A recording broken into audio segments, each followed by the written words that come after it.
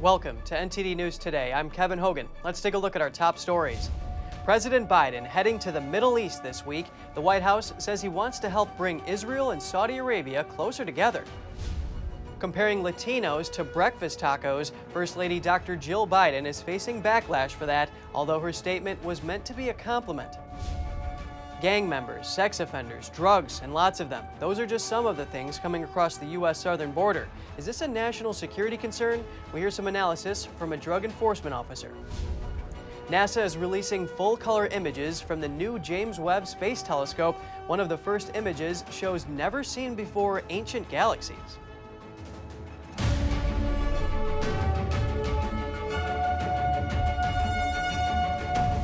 The leader of the ISIS terrorist organization in Syria was killed in an American airstrike. That's according to a statement released today by the U.S. Central Command. Maher al-Agal was killed in a drone strike in northwestern Syria, and his close associate was injured. U.S. Central Command said al-Agal was responsible for developing ISIS networks outside of Syria and Iraq, where the group has its strongest presence. The Syrian Observatory for Human Rights has chronicled the Syrian civil war for about a decade. It confirmed in a post on its website that al-Agal was killed. It described him as a former senior ISIS commander who was in command of a Turkish-backed faction. President Biden's heading to the Middle East tonight. The White House says he wants to use the trip to make progress on more normal relations between Israel and Saudi Arabia. NTD's Jessica Beatty has more. The White House Monday said any normalization between Israel and Saudi Arabia will likely take a long time, but Biden's looking to make progress. It is our hope and expectation that as we look out into the future, we can help facilitate Israel's deeper integration into the region across the board.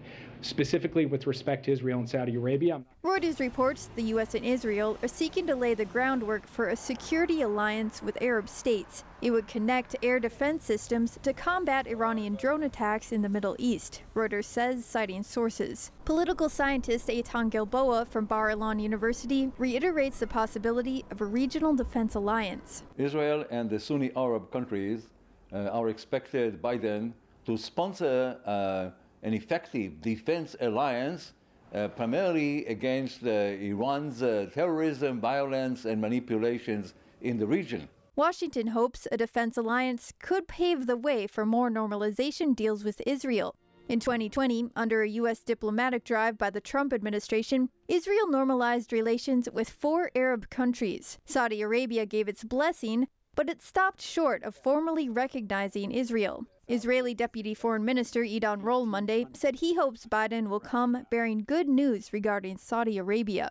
Saudi is a very prominent country, both in the Muslim world and in the region, and Israel is always working towards expanding the circle of peace and also deepening the current ties. Israeli Finance Minister Avigdor Lieberman Monday said he hopes Biden's visit will lead to a common Middle East market that includes Saudi Arabia. It's a challenge that would simply change the reality here from end to end, in both the fields of security and of economics. Therefore, I hope the emphasis during Biden's visit will be on creating this new market in the Middle East. Biden's meeting with Israeli leadership first, then he's expected to visit Saudi Arabia. Jessica Beatty, NTD News. After almost 18 months in office, President Biden will make his first trip to the Middle East this week. NTD's Jason Perry spoke with a former special envoy for the Abraham Accords for his analysis. As long as I can remember, the Middle East has been a place where we send our young men and our young women to bleed. Ariel Lightstone was a special envoy for the Abraham Accords, which under former President Donald Trump normalized relations between Israel and other Middle Eastern countries. Lightstone is also the author of Let My People Know, where he shares his firsthand accounts of implementing the Abraham Accord agreements. So basically, I had the approval of Jared Kushner and President Trump and Secretary of State Mike Pompeo, who they said the same exact direction, go big and go fast. So we were able to organize chartered planes from the countries where business people could meet each other. We were able to work out these MOUs, these memorandums of understanding that put in place that today, this year, there were over 275,000 Israeli tourists that went to the United Arab Emirates. It's an incredible number of people that travel there for the first time. He had a message for President Biden ahead of his trip to Saudi Arabia.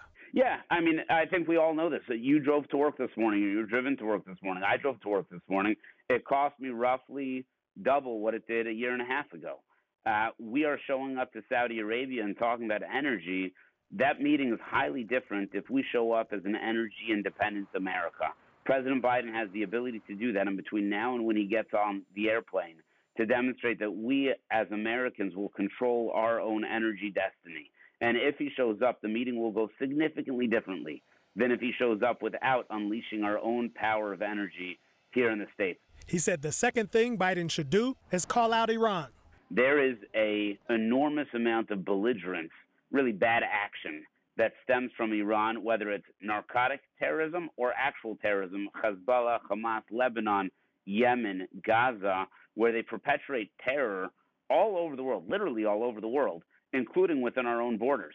And the Trump administration understood that. It called it out very specifically, and it targeted. It said, we'll stand with our allies, and we're going to stand against our enemies. The Biden administration thus far has been far more murky in terms of how much they'll stand with our allies and how far they're going to push back against our enemies. Biden's trip to the Middle East is scheduled for Wednesday, where he will meet with officials in Israel and Saudi Arabia. We reached out to the White House for comment, but we didn't hear back before airtime. Jason Perry, NTD News. President Obrador of Mexico is scheduled to meet President Biden today. The main reason for the visit, discussing migration, which is at the highest it's been in over a decade.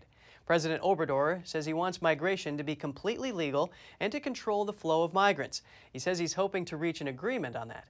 Obrador said that other topics to be discussed are support for Central American countries, development programs, security, inflation, and economic support.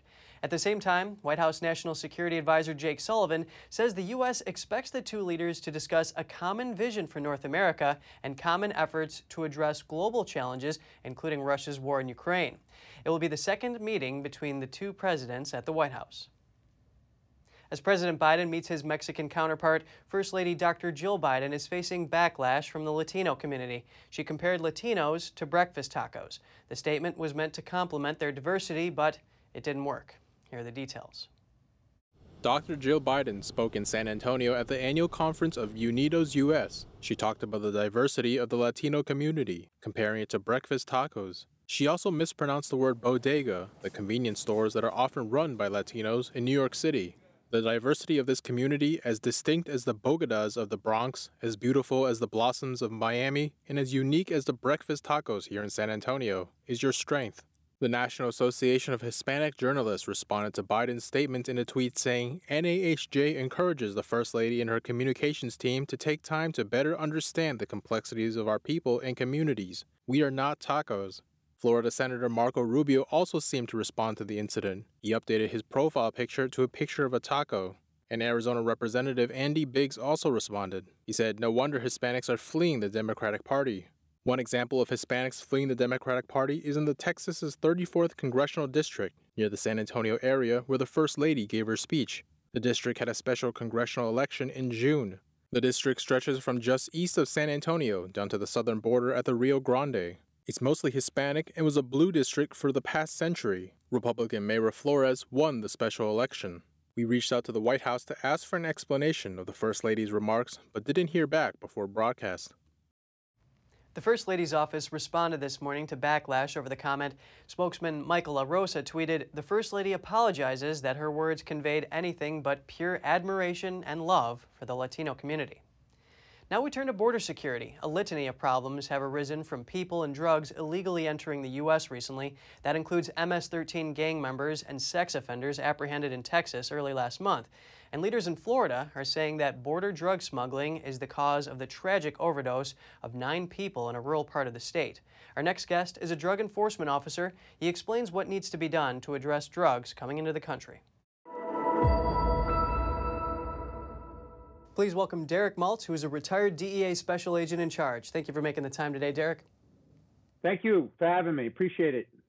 I want to know, how important is it for the U.S. to secure its borders, given that a record 5,000 pounds of meth was seized on the southern border on Thursday? Well, first of all, we not only do we have all this meth, but we have the deadly poisonous fentanyl that's killing American kids at record levels. Historic numbers of kids are being killed from this poison coming from these Mexican filthy labs. But the thing is about the border is right now it's wide open. We have an invasion in the country. We have individuals from over 150 countries coming into America looking for a free way of life. But it's a national security concern because actually they're all over all the cities and our kids are dying at record levels. The meth seizure that happened, 5,000 pounds, that's huge. But we had 17,500 pounds seized in November. We're getting hit with record level seizures of all drugs. But unfortunately, the illicit drug supply right now is tainted with poisonous fentanyl. And what can be done to deter these cartels from bringing these drugs over?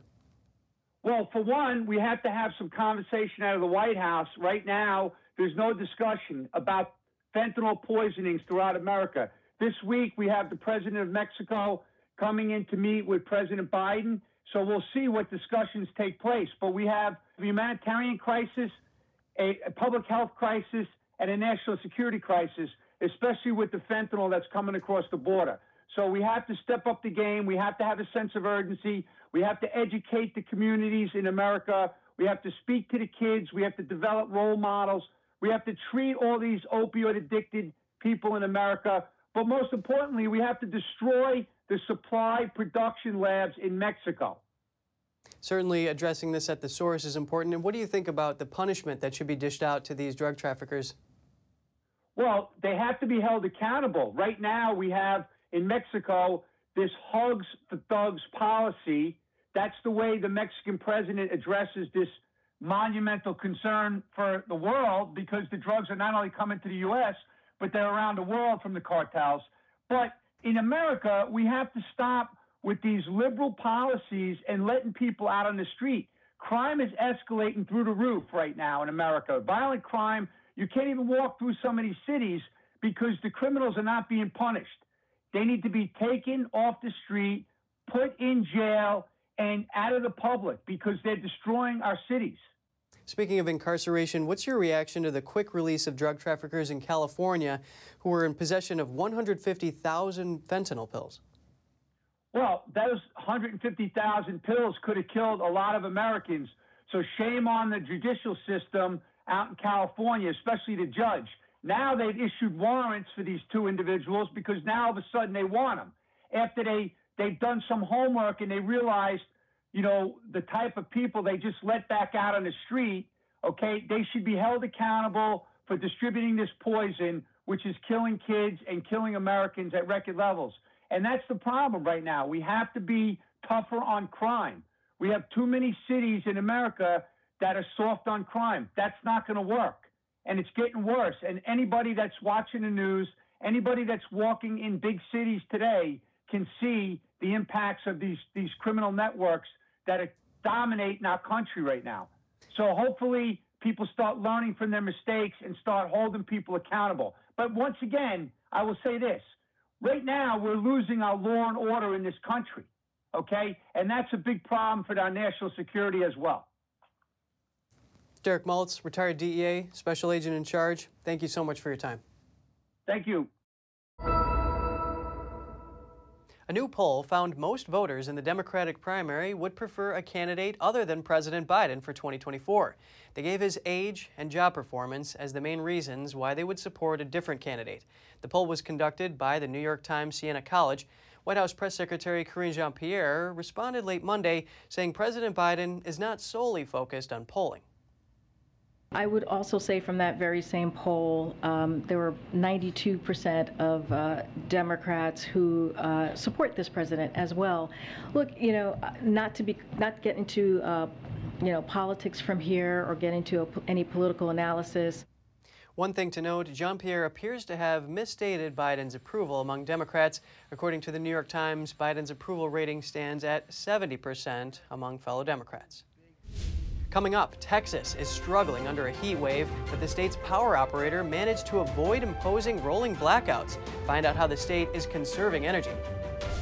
And a major network outage at one of Canada's biggest telecom operators shut banking, transportation, and government access for millions on Friday. Stay tuned for more right here on NTD News.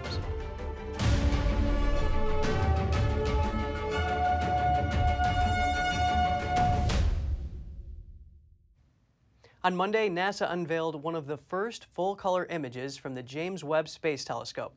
It's the deepest picture of the universe ever taken, captured by the largest space telescope ever built. The image shows how a massive group of galaxy clusters acts as a magnifying glass for the objects behind them.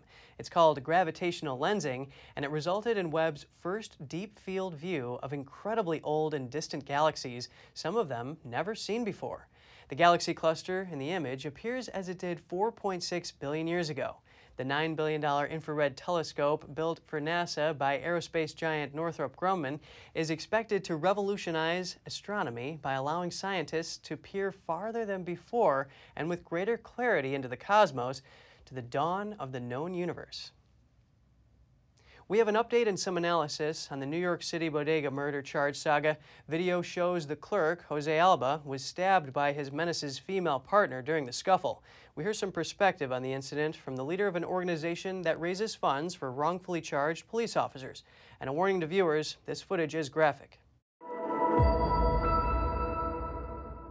Please welcome Jason Johnson, who is the president of the Law Enforcement Legal Defense Fund. Thanks for making the time today, Jason. Good to be with you. Let's take a closer look at the second-degree murder charge for the NYC bodega worker Jose Alba after he stabbed an ex-convict who menaced him. Break this down for us. What constitutes self-defense in cases like this? Well, generally speaking, you have a worker in a bodega who's, that can be a dangerous job. People come in there that are unhappy. Sometimes they get robbed. And so workers sometimes are prepared for that eventuality to be faced with that kind of threat. In this case, Mr. Alba, had a knife nearby. Not by his own doing. There was a customer that came in that wasn't happy for one reason or another, sent her boyfriend in there essentially to threaten, potentially to assault Mr. Alba. Comes in and, it's a much larger, stronger person. Mr. Alba, 61 years old. You can just see by watching the video that he was, the man who came in is very aggressive. Putting him in fear, and essentially, if you're in reasonable fear for your life, then use of deadly force is permissible under the law. And so, I think anyone who watches that video gets the feeling like he was in fear for his life, very legitimately and reasonably in this case. So, what do you think should have been happening with the charges? Well, of course, whenever something like this happens, there has to be a thorough investigation, and so it's a police investigation that normally would play itself out. In the normal course, eventually there might be a grand jury presentation where a panel of 23 citizens of New York City would be impaneled to hear the evidence and make a decision as to whether this was reasonable self-defense or whether there should be criminal charges, and if so, what those charges would be. But Alvin Bragg, within days of the incident, just decides to charge him with second-degree murder, which results in Mr. Alba having to spend some time in Rikers, having to raise money to get his bail reduced, which would be unusual for Bragg to push for high bail, but in this case he did. Here we're dealing with a criminal defendant with no criminal history, and really should just be released on his own recognizance. Shouldn't have been charged, but if he was, should be released on his own recognizance because he's not a criminal. He's an ordinary citizen trying to defend himself. So what is the signal to other potential robbers and criminals in New York City? Well, look, I just recently, I don't live in New York City. I recently visited there just last week, and I was shocked. It was my first visit since COVID, and I was shocked at the just feeling of disorder and a lack of safety, even downtown in Manhattan. I think the message that sends to criminals is that it's a lax approach. You can kind of do what you want. If you go and aggressively approach a bodega worker and threaten them, that actually, if they try to defend themselves, then they will be prosecuted, and you really have nothing to fear. I think that's the message it sends. Jason, tell us more about your report called Justice for Sale. So my organization, Law Enforcement Legal Defense Fund, we focused on this issue of rogue progressive prosecutors. We've issued a couple of reports, but our most recent report, as you indicated, Justice for Sale, tracks the George Soros connection between George Soros money being used to elect social justice or progressive prosecutors across the country. According to our report, we believe there are about 75 such prosecutors. Alvin Bragg is one of them, and he received about $1 million from George Soros and George Soros interests in order to be elected. And it's really going to take voters standing up to this approach, this radical, upended approach in our criminal justice system in order for things to change. It happened in San Francisco. We look forward for that same thing to happen in cities across America. Jason Johnson, Law Enforcement Legal Defense Fund, thank you so much for your time today. Thank you. New York wants to make sure its residents are prepared for a nuclear attack. The Department of Emergency Management launched a public service announcement on what to do if there is such an event. But the likelihood of one happening is very low, and the department says no specific threat has been made to the city. The PSA comes after a survey reported New Yorkers felt least prepared for a no-notice event like a nuclear attack. The video features 3 steps to take if an incident occurs. Step 1, get inside. Step 2, head to a basement or middle of the building and remove all outer clothing. Step 3, monitor updates from the government and media. The video does not address what to do if one requires medical attention or food. The Russia-Ukraine war has brought renewed attention to nuclear weapons as the Kremlin in February placed its nuclear deterrence forces on high alert. In March, the White House announced that it had a team of experts providing briefings to NATO on what to do if such weapons are utilized. On Sunday, drivers crossing the Hudson River from New Jersey into New York will no longer have the option of paying their bridge toll the old-fashioned way. Instead, they'll have to go through an electronic tolling system. Drivers without electronic tolling system E-ZPass will have their license plates photographed by overhead cameras. They will get bills sent to them by mail. The move from the Port Authority of New York and New Jersey comes as a way to help ease congestion at the bridge. It's the busiest of the 3 Hudson River crossings that the agency oversees. The George Washington Bridge is a crossing point not only to get into New York City, but also for drivers using Interstate 95. That highway runs north to south along the U.S. East Coast from Florida to Maine. The Port Authority said more than 49 million vehicles crossed eastbound over it last year. Trucks also use it to cross the Hudson River the most. The highest court in Massachusetts threw out a challenge to absentee voting rules brought by state Republicans. It's a move that allows voters to submit mail-in ballots without having to provide an excuse. Republicans argued that the State's Votes Act was unconstitutional because it needed voter approval. The party also argued that no-excuse voting by mail and early voting are bad ideas because they increase the likelihood of fraud. GOP attorney Michael Walsh argued that the measures go against the Massachusetts Constitution. He says that voters should only be allowed to cast mail or absentee ballots if they are disabled, away from home on Election Day, or possess religious objections to voting in person. Mass Live reports 2 plaintiffs in the lawsuit say they will ask the U.S. Supreme Court to review the ruling. Liberal groups have praised the new ruling. The CDC says they found a widely used herbicide in the majority of urine samples collected from children and adults in the United States. That herbicide has been linked to cancer. The health agency released the results of its National Health and Nutrition Examination Survey last month. It shows that over 80% of urine samples it tested contain glyphosate. It is widely used in herbicides and is the active ingredient in the popular Roundup brand weed killer. Researchers say food is the main route of exposure to it for children aged 18 and under. The Environmental Protection Agency says the chemical is not a risk when products are used according to their labels. The agency also says it is unlikely to be a human carcinogen. But some experts warn that the chemical's use has led to an increase in autism, diabetes, cancer, allergies, and other chronic conditions. A heat wave in Texas is creating a high demand for energy. The state's power grid operator held off from imposing rolling blackouts on Monday using voluntary cutbacks and appeals to conserve energy. Meanwhile, city agencies like the Houston Fire Department developed plans in case of a power outage. Here's more in the story. As triple-digit temperatures scorch the state of Texas, homes and businesses are cranking up their air conditioners to escape the heat wave. But the state's population and economy have been growing, and demand for power is only rising. It's repeatedly breaking all-time records this year. That also means mounting pressure on the Texas power grid, which is on its own, unlike every other state which share their power. Operator ERCOT, which stands for the Electric Reliability Council of Texas, oversees power to more than 26 million people in the state, or 90% of the state's power load. On Monday, it warned of a potential shortage in reserves with no easy fix. Still, it's held off from imposing rolling blackouts across the state. Instead, ERCOT is relying on voluntary cutbacks and appeals to conserve energy. Large industrial power users, including miners of Bitcoin and other cryptocurrencies, are doing just that. While ERCOT declined to comment on specific company power usage or facilities, it said there are about 10 cryptocurrency mining facilities connected to the grid. a number it only expects to grow over the next 4 years. Texas can't seek much in the way of help with its struggles, as Michael Weber, a professor in energy resources at the University of Texas at Austin, explains. Most states in the United States are part of larger regional grids. So the states of like Oklahoma, Louisiana, when they have a power shortage, can import power from neighboring states.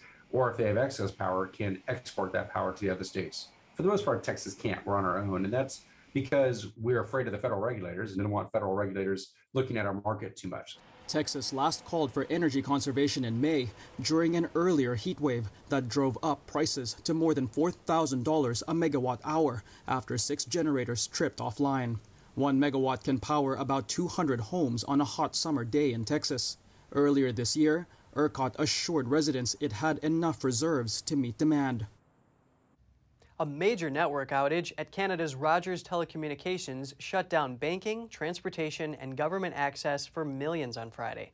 It drew outrage from customers and added to criticism of the industry dominance of one of Canada's biggest telecom operators. NTD's Andrew Thomas has more. Canadians working from home crowded into cafes and public libraries that still offered internet access Friday. Some lingered outside hotels to get a signal. Retailers' cashless pay systems went down, and banks reported issues with ATM services. Sometimes your phone is out or your cable or your internet is out, but the entire system is down. And, when the phones go down and the internet and everything goes down at the same time, it's a pretty scary thing for a lot of people, Like what happens in an emergency? What do you do? The interruption began around 4:30 a.m. Eastern Time and was Rogers' second in 15 months. A quarter of Canada's observable internet connectivity was knocked out. That's according to the NetBlocks monitoring group. Rogers has not identified a cause. I don't know, obviously, what's causing the network blackout, but I hear it's quite widespread, and obviously that's an issue, and most people are working from home. Romanus Olafor went to Rogers' office to look for answers. We're expecting them to find solution to the problem today. Otherwise, from tomorrow now, people will get more angry. By then, they will look for another alternative, either to switch to another network or to claim damages. It's a very big something. Rogers did not say when service might be restored. Rogers is the top provider in Ontario. With about 10 million wireless subscribers and over 2 million retail internet subscribers. Along with BCE Inc. and TELUS Corp, Rogers controls 90% of the market share in Canada. Andrew Thomas, NTD News. If you have any news tips or feedback for the show, don't hesitate to email us at news.today@ntd.com. Just ahead, the euro slid to a 20-year low and made it almost equal in value to the dollar. The slide is driven by concerns an energy crisis will bring on a recession. And some Russians are looking to avoid mandatory military service as the war continues in Ukraine. But military service is mandatory for men 18 to 27. Find out what they're doing after the break.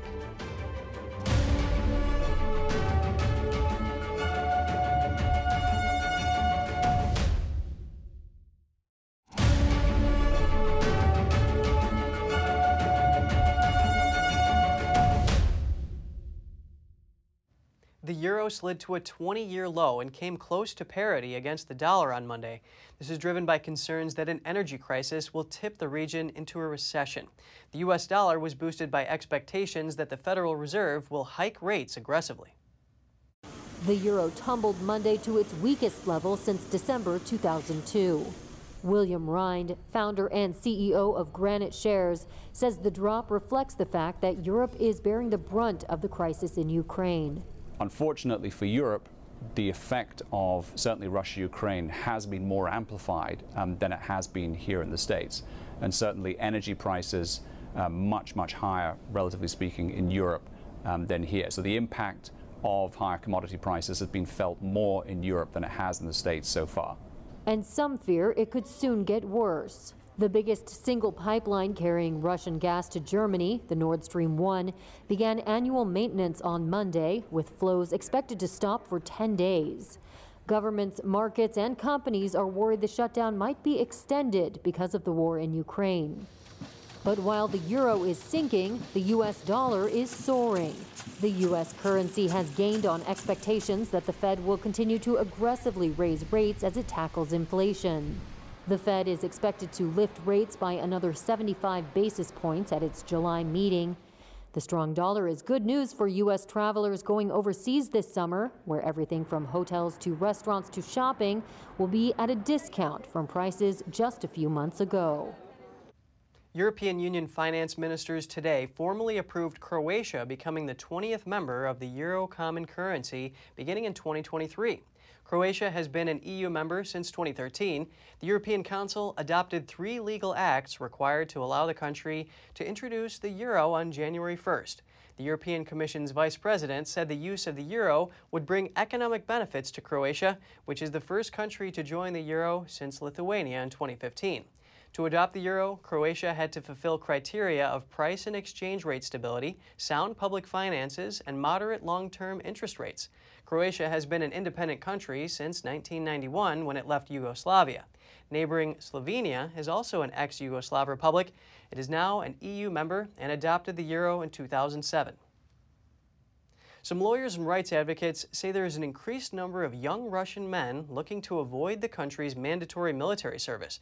They don't want to participate in the conflict with Ukraine, which began last February. Here's more. Danila Davidov said he left Russia within weeks of the Kremlin sending troops into Ukraine because he feared having to fight in a war he doesn't support.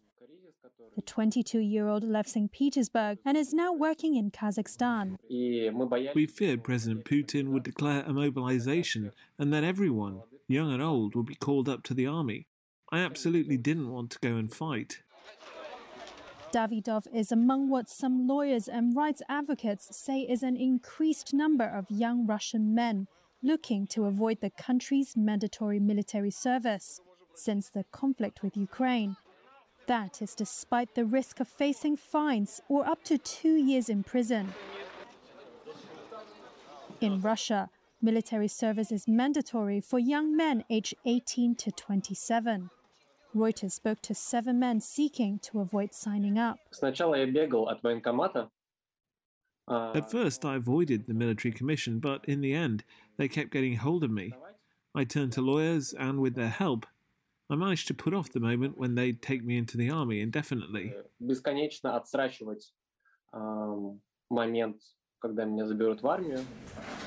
The Kremlin referred questions about draft avoidance to the Defense Ministry, which did not respond to a request for comment. Ukraine and its Western backers see Moscow's actions, currently focused on taking territory in eastern Ukraine, as an imperial-style land grab. Russian President Vladimir Putin is betting on a huge professional army that the West says has sustained significant losses in the war.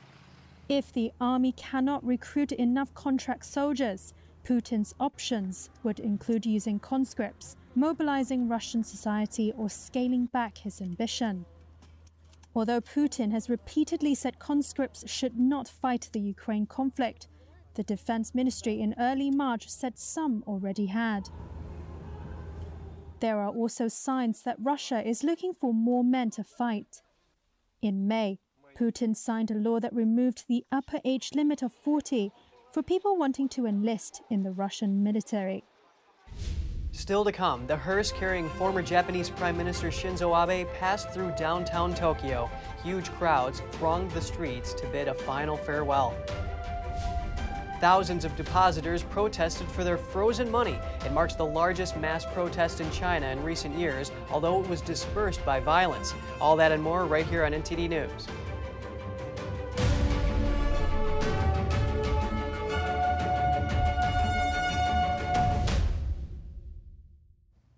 The hearse carrying former Japanese leader Shinzo Abe pulled through Tokyo after a private funeral today. The nation paid its last respects to the country's longest-serving prime minister. Here's more. A private funeral honoring former Japanese leader Shinzo Abe was held on Tuesday. After the ceremony, the hearse carrying his body drove through downtown Tokyo, bidding a final farewell to the country's longest-serving premier. The motorcade first departed from Zozoji Temple, where Abe's body had been kept since Monday. It passed through Nagatacho, Tokyo's political center, and a number of landmarks, including the Prime Minister's office and the Parliament building. The public and officials packed the sidewalks with flowers in hand.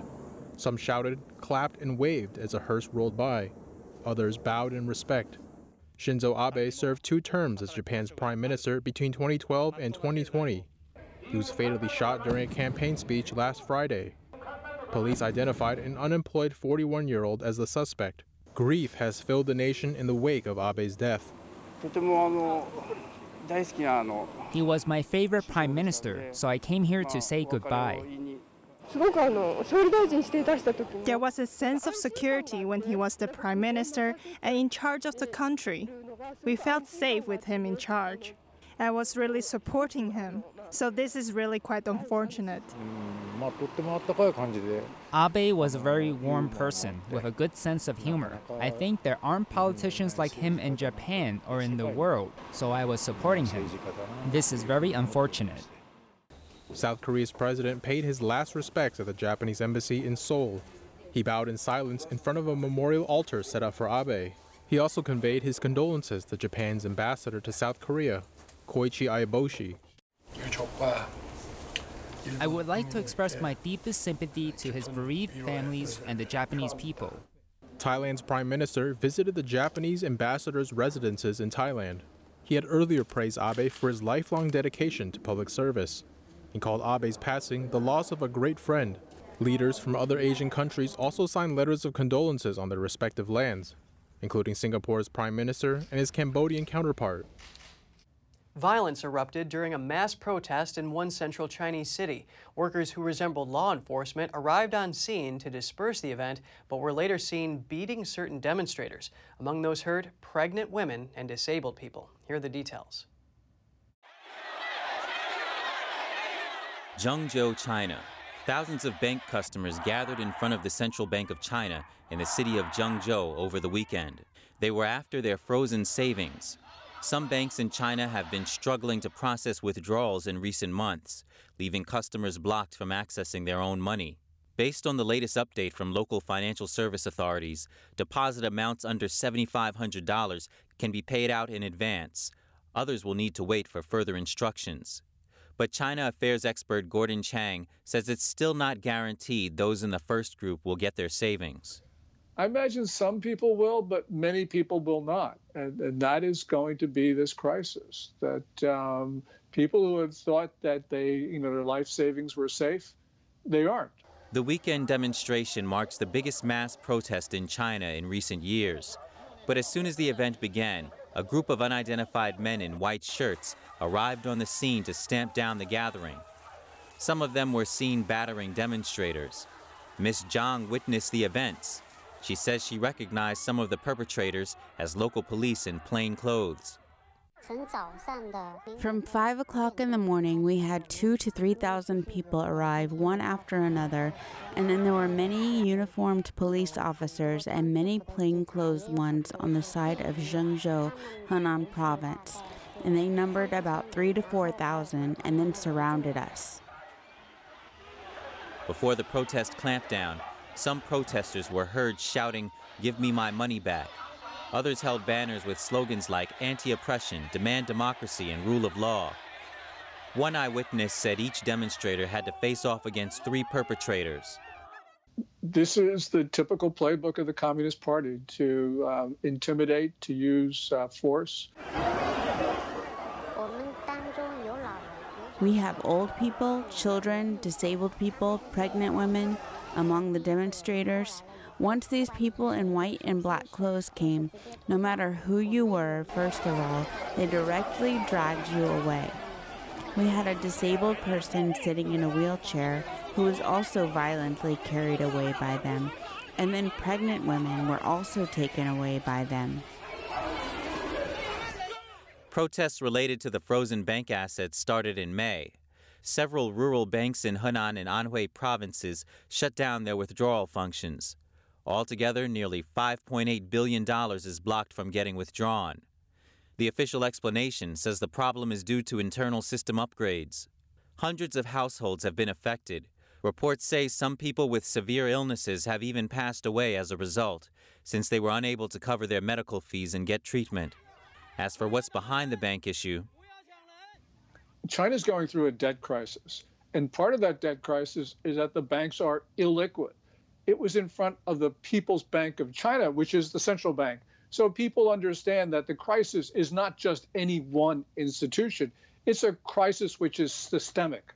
We can see, for instance, that China's large property developers like Evergrande, but also others, are defaulting. The other big property developers, although not nearly as indebted, basically can't pay back their debts anyway. In the end, reports show the weekend demonstrators were forcibly transferred to detention centers in Zhengzhou. Details said they were released later that afternoon. An update to a story we reported on last week. A former scientist at the University of Texas signed a potentially illegal agreement with the Wuhan Institute of Virology. Now the university has gotten back to us explaining their point of view. A memorandum of understanding stated that both parties, the Wuhan Institute and the University of Texas, could request that all records, such as files and documents, be destroyed without backup. Congressman Chip Roy said that this violates state and federal laws that require the retention of records. In a statement to NTD, the university acknowledges that they signed a document with a poorly drafted confidentiality provision that was in potential conflict with the law. They say they terminated the agreement after they found out about the provision, and they confirmed that no documents have been destroyed. The statement also says that the university is disappointed in the Chinese regime's lack of transparency and cooperation regarding investigation into the origins of the CCP virus. And they say there was no collaboration with Chinese scientists in virus research. French President Emmanuel Macron has moved to pull the French Indo-Pacific closer to Paris. He announced a new political appointment to his enlarged 42-member government. RNZ reports that the French Prime Minister officially appointed Sonia Baquez to the post of Secretary of Citizenship in the Interior Ministry. This is the first time in 50 years that a politician from the South Pacific French territory of New Caledonia has been appointed to the French government. Including Baquez in Paris's affairs will cement the interests of France's Pacific territories within Macron's government. 1.5 million French citizens and 8,000 soldiers are situated in French territories in the Indian Ocean or the South Pacific. France's shift in focus to the Indo-Pacific region comes after ongoing tensions with the Chinese Communist Party led to the launch of France's Indo-Pacific strategy in 2018. The French government called Beijing a systemic rival, saying it had a vision of the international order that was profoundly different, particularly with regard to human rights. And if you have any news tips or feedback for the show, don't hesitate to email us at news.today@ntd.com. Coming up, voting for a new British Prime Minister starts this week, but it will take until September for Conservative lawmakers to announce the next head of state. NATO-grade security and self-sufficient, a Swift startup is offering their clients luxury underground bunkers underneath their existing estates. Find out more after this short break.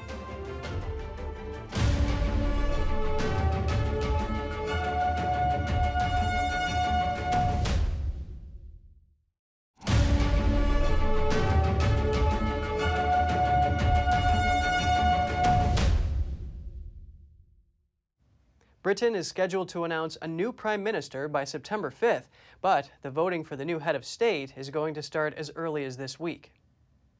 We have agreed the way forward for the leadership election. Nominations will open and close tomorrow. We'll have a first ballot on Wednesday. So far, 11 candidates have thrown their hat in the ring to succeed Boris Johnson as leader of the ruling Conservative Party and prime minister. Candidates need at least 20 nominations from the party's over 350 lawmakers, even to proceed to the first round of votes on Wednesday. Anyone who has received less than 30 votes will be eliminated before another vote on Thursday. Most candidates are campaigning with the promise of heavy tax cuts. Outgoing Prime Minister Boris Johnson quit after losing support from his own lawmakers and ministers following a series of scandals.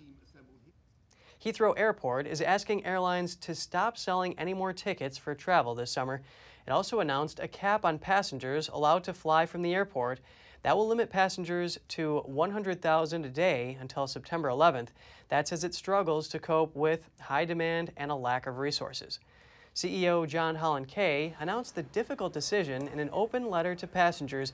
He wrote, "Over the past few weeks, as departing passenger numbers have regularly exceeded 100,000 a day, we have started to see periods when service drops to a level that is not acceptable. Our colleagues are going above and beyond to get as many passengers away as possible, but we cannot put them at risk for their own safety and well-being. Holland Kay said Heathrow's latest forecast showed an excess number of seats had already been sold. Therefore, airlines needed to stop selling tickets now. The latest statistics available show that in 2018, the daily number of passengers going through Heathrow was nearly 220,000. That number was split between arrivals and departures. In an uncertain world with a war going on, the idea of having an underground bunker beneath an estate could bring peace of mind. A startup company in Switzerland is offering just that. Here are the details. Swiss startup Opidum is offering the mega-rich, safe and secure NATO-grade security underneath their existing estate. The concept, called Opidum, promises a totally bespoke, super secure, self-sufficient bunker that makes its own water, air, and electricity. The technology is the heart of Opidum, and it's to supply the Opidum with energy, fresh air, water, and supplies for as long as necessary.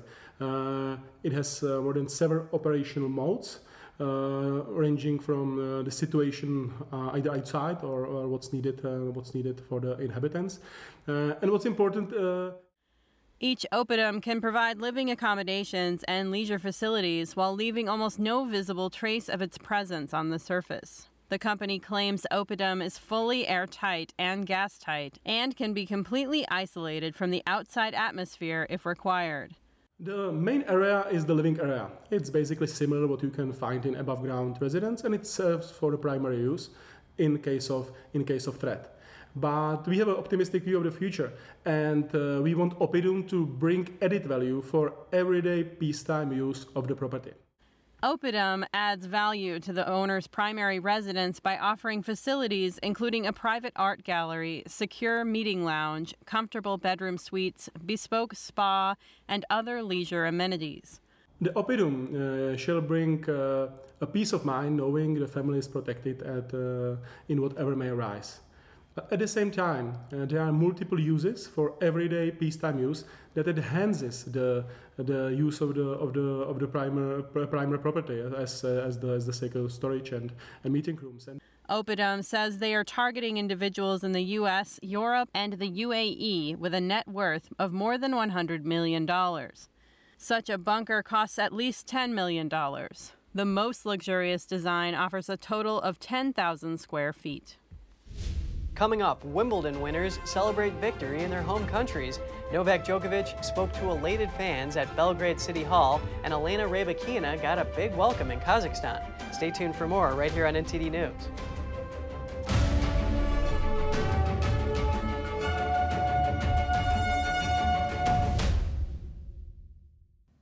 Novak Djokovic celebrated his Wimbledon win in Belgrade to fervent fans.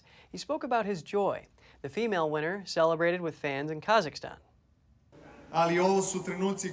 Trophies are trophies. They are fleeting, but these moments where we share the success together, where we connect on various levels, is something I will be carrying in my heart to the end of my life. Thank you so much. Thousands of people gathered near Belgrade City Hall to give a hero's welcome to Wimbledon winner Novak Djokovic. Djokovic won the Australian Open, French Open, and Wimbledon titles in 2021, but he was unable to defend his Australian Open crown due to his refusal to be vaccinated against COVID-19. He said the ordeal in Australia strengthened his resolve to continue battling for top honors where he can.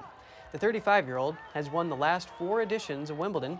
Elena Rybakina arrived at Kazakhstan's capital after winning the women's singles Wimbledon title. It marks the first player from Kazakhstan to win a Grand Slam singles title. She was born in Moscow, so she would have been excluded from competition had she not switched allegiance to Kazakhstan in 2018 for better funding and support. Wimbledon banned participation from Belarusian and Russian players due to the war in Ukraine. Arthur's Stone, a 5,000-year-old chambered tomb in Britain, is being excavated. It's named in honor of King Arthur. That's the mythical ruler of Camelot who, according to legend, pulled the magical sword Excalibur from a stone.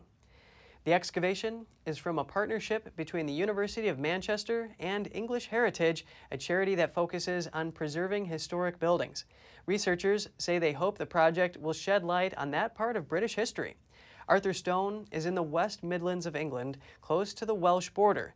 The project leader says it's likely the tomb was used as a resting location for human bodies, which were left to decay and then later rearranged when only clean bones remained. A TikTok video showing dozens of beachgoers running and jumping out of the way of 2 sea lions on Friday has generated nearly 10 million views. It sparked conversations about whether the animals were going after people and reclaiming the picturesque cove. But a sea lion expert at SeaWorld said what he sees is normal sea lion behavior for this time of year when males are sparring over females as breeding season starts. He said the male flopping along at rapid-fire pace as he darted around people was likely his fleeing from the other male. That male was closer to the water's edge and was chasing him. That's because they were fighting over which females they could get in the water. Still, he said, if a sea lion is barreling in your direction, don't just stand by and watch. Thank you so much for joining us. We're going to put our email address on screen. We'd love to hear from you. For podcasters, that's news.today@ntd.com. Until next time, Kevin Hogan, NTD News, New York City.